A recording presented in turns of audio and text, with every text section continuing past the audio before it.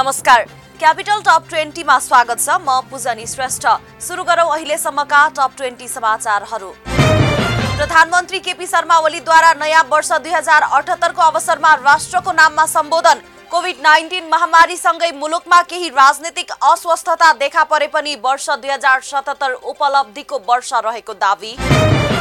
नयाँ वर्ष प्रारम्भसँगै राजनीतिक दलहरूबीच नयाँ समन्वय र समझदारी कायम हुने सभामुख अग्नि प्रसाद सापकोटाको विश्वास। आपसी सहकार्य र सहमतिले मात्र मुलुकलाई अगाडि बढाउन सहज हुने उल्लेख। राष्ट्रपति विद्यादेवी भण्डारीद्वारा विभिन्न क्षेत्रमा रहेर राष्ट्रलाई योगदान पुर्याएकाहरूलाई मान पदवी सहित सम्मान। शीतल निवासमा बुधबार आयोजित सुशोभन समारोहमा 452 जना राष्ट्रपतिद्वारा विभूषित। वर्तमान सरकारले प्रदेश र स्थानीय तहको अधिकार खोज्ने प्रयास गरिरहेको कांग्रेस नेता प्रकाश मान सिंहको आरोप। संघीयता जोगाउन कांग्रेसको नेतृत्वमा सरकार बन्न आवश्यक रहेको जिकिर। सरकार विरुद्ध प्रतिपक्षले ल्याउने अविश्वासको प्रस्तावमा समर्थन गर्ने भन्दै राष्ट्रिय जनमोर्चा एमालेलाई दिएको समर्थनबाट पछि हट्यो। एमाले नेतृत्वको गण्डकी प्रदेश सरकारलाई साथ नदिने जनमोर्चाको निर्णय। जनआन्दोलन र सशस्त्र द्वन्द्वमा विभिन्न ढंगले पीडित भएका र योगदान पुर्याएका व्यक्तिलाई प्रतीकात्मक ढंगले सम्मान गर्ने कार्यक्रमको शुभारम्भ। सरकारद्वारा माओवादी पूर्व लडाकुलाई लोकतान्त्रिक योद्धाको रूपमा बुधबार सम्मान।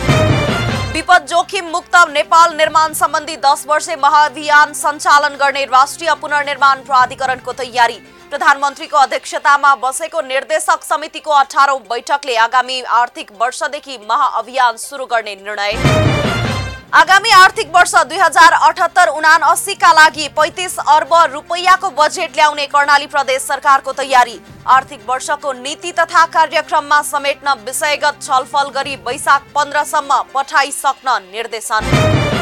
बुधबारबाट देशभर 2 हप्ते व्यक्तिगत घटना दर्ता विशेष अभियान सञ्चालन। नागरिकको घटना दर्ता गराउने कामलाई तीव्रता दिँदै छुटेकालाई समावेश गराउन अभियान सञ्चालन गरिएको गृह मन्त्रालयको भनाई।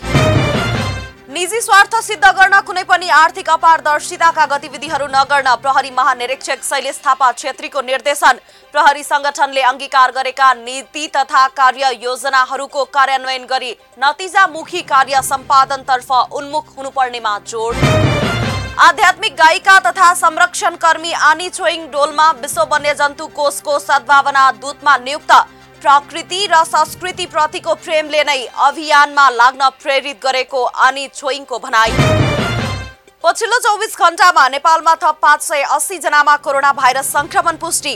गत 24 घण्टामा 129 जना संक्रमण मुक्त। सक्रिय संक्रमितको संख्या 4056 रहेको मन्त्रालयद्वारा जानकारी। नयाँ वर्ष 2078 को अवसर पारेर बुधबारदेखि विष्णुमती नदी सफाई अभियान सुरु।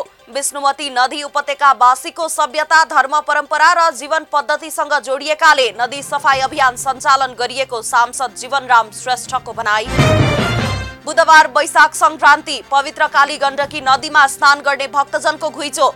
महामारीका रूपमा फैलिएको कोरोनाको दोस्रो लहरको जोखिमका बावजुद काली गण्डकी नदी किनारमा स्नान गर्नेहरूको भीड। काठमाडौँको माइती घरमा पशु अधिकार कर्मीद्वारा प्रदर्शन। धुलीखेल 28 किलोमा कुकुरको हत्या भएको भन्दै हत्यारालाई कारबाहीको माग। घटनाबारे जिल्ला प्रहरी कार्यालय काभ्रेपलाञ्चोकले अनुसन्धान थालेको केन्द्रीय प्रहरी प्रवक्ता वसन्त कुमार कुँवरद्वारा जानकारी। रौतहटमा 10 केजी लागू औषध गाजा सहित 2 जना पक्राउ। पक्राउ पर्नेमा शेख, सैदुल्ला हक र किशोर। दुवैजना थप अनुसन्धानका लागि प्रहरीको नियन्त्रणमा। गुल्मीबाट नयाँ वर्ष मनाउन धार्मिक तीर्थस्थल स्वर्गद्वारी जाने क्रममा प्युठानमा जीप दुर्घटना हुँदा 5 जनाको मृत्यु। दुर्घटनामा 12 जना घाइते। घाइतेहरूको विभिन्न अस्पतालमा उपचार भइरहेको प्रहरीद्वारा जानकारी। मोरङको सुन्दर हरैचामा टिपरको ठक्करबाट एक वृद्धाको मृत्यु हुनेमा 75 वर्षीय वृद्धा मैयादेवी प्रधान। घटनाको विरोधमा स्थानीयद्वारा 1 घण्टा सडक अवरुद्ध। भारतमा कोरोना भाइरस संक्रमितको संख्या दिन प्रतिदिन बढ्दो। पछिल्लो 24 घण्टामा थप 1,84,000 भन्दा बढीमा संक्रमण पुष्टि हुँदा थप 1027 संक्रमितको मृत्यु।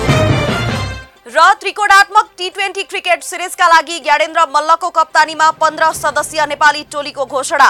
डबल राउन्ड रोबिनको आधारमा हुने सिरिजको पहिलो खेलमा नेपालले वैशाख 4 गते नेदरल्यान्ड्ससँग खेल्दै। हवस् त क्यापिटल टप 20 अहिलेलाई सकियो। म पूजनी बिदा हुन्छु। नमस्कार।